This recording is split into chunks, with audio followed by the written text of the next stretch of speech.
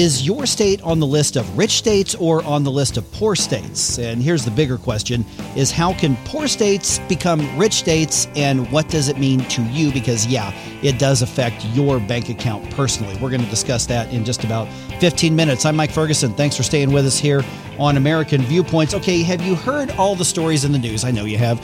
Do we have a student loan crisis?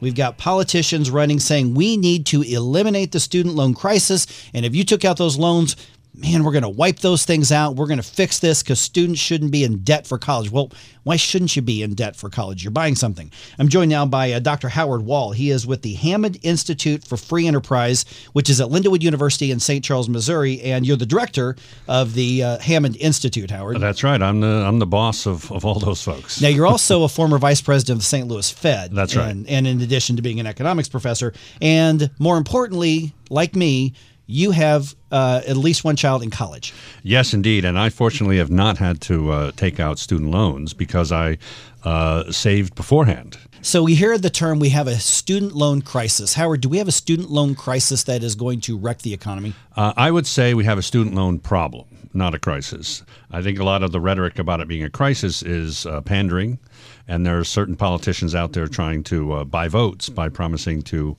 wipe out loans, for example, and you have to make it into a crisis if you're going to do something dramatic like that. So what would be the harm in doing that? I mean, I may say, okay, well, it doesn't affect me. So if somebody else's debt is wiped off, it just puts them in a better position to go make a career. What's the problem with that? Well, the amount of student loans out there held by the federal government is about $1.5 trillion. So that's, a little more than a third of the U.S. Federal budget. So that's a lot of money, and you just don't wipe it out. You just don't erase it. It still has to be paid for somehow, and it would be a burden that falls on the taxpayers. So we'd all be paying somehow for it, even if it looks like they just disappear. I think a lot of times we start to think of these numbers as just on a spreadsheet and not actual money, because when we pay that student loan back at oftentimes a ridiculous interest rate, that's actually what's funding future student loans. Right. No, exactly. The federal government brings in lots of money by doing these loans. So the federal government does almost all of the student loans out there, and they get a return on that. So without that money coming in, it's then the future loans are not being financed. We've got a couple questions here. One is the economic argument, which is what we're hearing in the political arena. And then there's the other one. When I first heard Senator Elizabeth Warren say we're going to wipe out all these student loans, I thought, well, wait a minute. I busted my butt to pay off my own student loans. That's not fair. And maybe that's not the right way to look at it from an economic perspective. But what is there about this process that does get people in so deep? Because we've seen the news stories, some 20-whatever-year-old holding a sign saying, I'm $100,000 in debt and I only make, $28,000 a year. And they say, this is who we have to help, Howard. Well, first I'll point out, go back to like Senator Warren's plan. These plans of wiping out the debt are incredibly regressive, because it turns out that the well-off people are the ones who have taken out the most loans. Because to take out that much, $100,000 in loans, it means that you have maxed out on the federal loans and you've gone into private loans. So huge amounts of the loans are actually to doctors, lawyers, and people getting master's degrees. And they're the ones with the really high balances for the most part. Although there are individuals who made some really incredibly stupid decisions to invest in, a gender studies degree at an Ivy League school on their own dime. But going back to how people get into this mess, it's a really good question. And you look and you say the federal maximum. So the maximum for federal loans is about $57,000 over 4 years. So if you get a 4-year degree, that's what you can max out from federal loans, and that's if they're subsidized or not subsidized. But there are people with much higher loan limits. But the average is still about $30,000. So if we just think about the typical person of $30,000, that's still quite a burden when you're just coming out and you have to start paying right away. Especially with that compound interest. Right, exactly. Because unless it's a subsidized loan, the interest starts accruing right after you take out the loan. So that's an incredible burden that you have to pay off within 10 years. If you're earning, if you have a decent job and you get out of college of, say, $45,000 a year. So let's talk about what do we do about it. But more importantly, let's talk to the parents. Let's talk to maybe the grandparents who are trying to plan for their kids' futures. Because I think for a lot of people, it's just, oh, well, we'll just apply for the loans and then you get to go to college. But what do we need to be thinking of down the road, not just from a taxpayer's perspective, but we do want young people to have an opportunity to get the education they need. Oh, absolutely. And in principle, student loans are a good way to do it because getting an education is an investment, not necessarily a financial investment, but largely one. And you should be making a decision based on it as an investment. And, 18-year-olds can't just get loans. Not everyone can, and not everyone's parents can. And, some government help to do that is not a terrible idea. And in principle, the economics of it is pretty good because it's an investment. You look at the risk, you look at the returns, then you get a loan, and then those risks and returns pan out, and then you have an income stream for the rest of your life.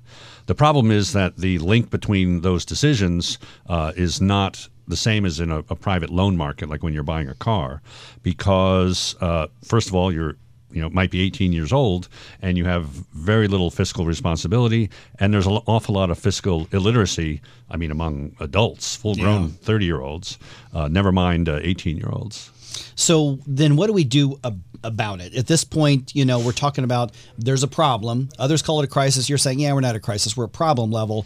What should we change right now? Not just for those who have the student loans, but for the taxpayers as well. Well, there's two things. One is just how the student loans are set up, why it is that people are taking these loans. So unless we address the cause of the problem, then we'll just be revisiting this in 5 years if we do anything to solve it now. And on that front, I think that the universities have to do a better job of disciplining the students, because the universities do have a part in saying how much people can borrow. And but it's not in their self-interest to say no. It's absolutely not in their self-interest. In fact, they've benefited greatly from this because tuition is much higher. Administration has really expanded a lot, and much of the increase in tuition and fees has been attributed to the increase in availability of loans and other financial aid. Well, yeah, if the government says, you know what you're doing is just so darn important, we're going to guarantee you get paid, why wouldn't you raise your prices? Well, and also the amount that a student can get depends on what the university is charging. So you can get more money and larger loans if you're at a very expensive university. So there's just perverse incentives that are really causing a lot of the problem. Plus, there's surveys done about what students understand when they're taking out these loans, and huge percentages do not even know that the loans aren't dischargeable in bankruptcy or that it will harm their credit score. So I think some of it is educating, but I think the university might be able to play a role. So we really need parents to learn about the dynamics and economics of this, and we need students to learn before they get to college age. So it sounds to me like we need some more economics and finance education at the high school level leading up to this. Well, that would certainly help. And then maybe the teachers would know better, the guidance counselors and the parents and the students. Okay, so if people do want to learn more about whether these studies or about what you at the Hammond Institute are doing as far as researching education, how do they get in touch? Because the Hammond Institute, based in Missouri, but it's more of a kind of Midwestern regional think tank. Yeah, we certainly do regional stuff, and some of the stuff is national, international, especially economic education. And the best way to see what we're doing is just you can Google Hammond Institute, St. Charles, Missouri, or Lindenwood, or go to the website, hammondinstitute.org. All right, Dr. Howard Wall, Hammond Institute for Free Enterprise.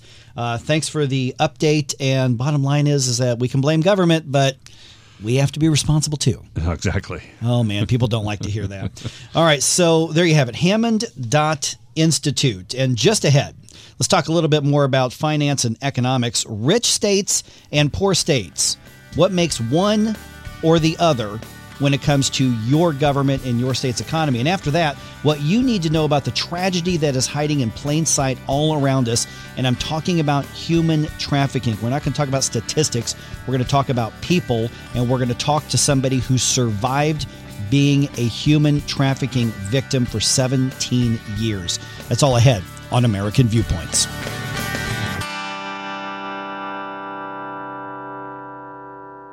It may be hard to believe, but people just like you are already saving money. FeedThePig.org makes it easy. Their simple savings plan teaches you how to start saving without going overboard. So you don't need to start foraging wild berries. I was skeptical, but these are actually pretty good. You don't need to sell your soul to the devil. $15 is the best I can do. You just need FeedThePig.org. Don't get left behind. Get tips and tools at FeedThePig.org. Brought to you by the American Institute of CPAs and the Ad Council. Adopt US Kids presents What to Expect When You're Expecting a Teenager. Learning the lingo. GOAT, G-O-A-T, acronym, stands for Greatest of All Time. As in, spaghetti sandwiches for dinner? They're my fave. Dad, you're the GOAT. You don't have to speak teen to be a perfect parent. Thousands of teens in foster care will love you just the same. Visit adoptuskids.org. Brought to you by the U.S. Department of Health and Human Services, Adopt U.S. Kids, and the Ad Council.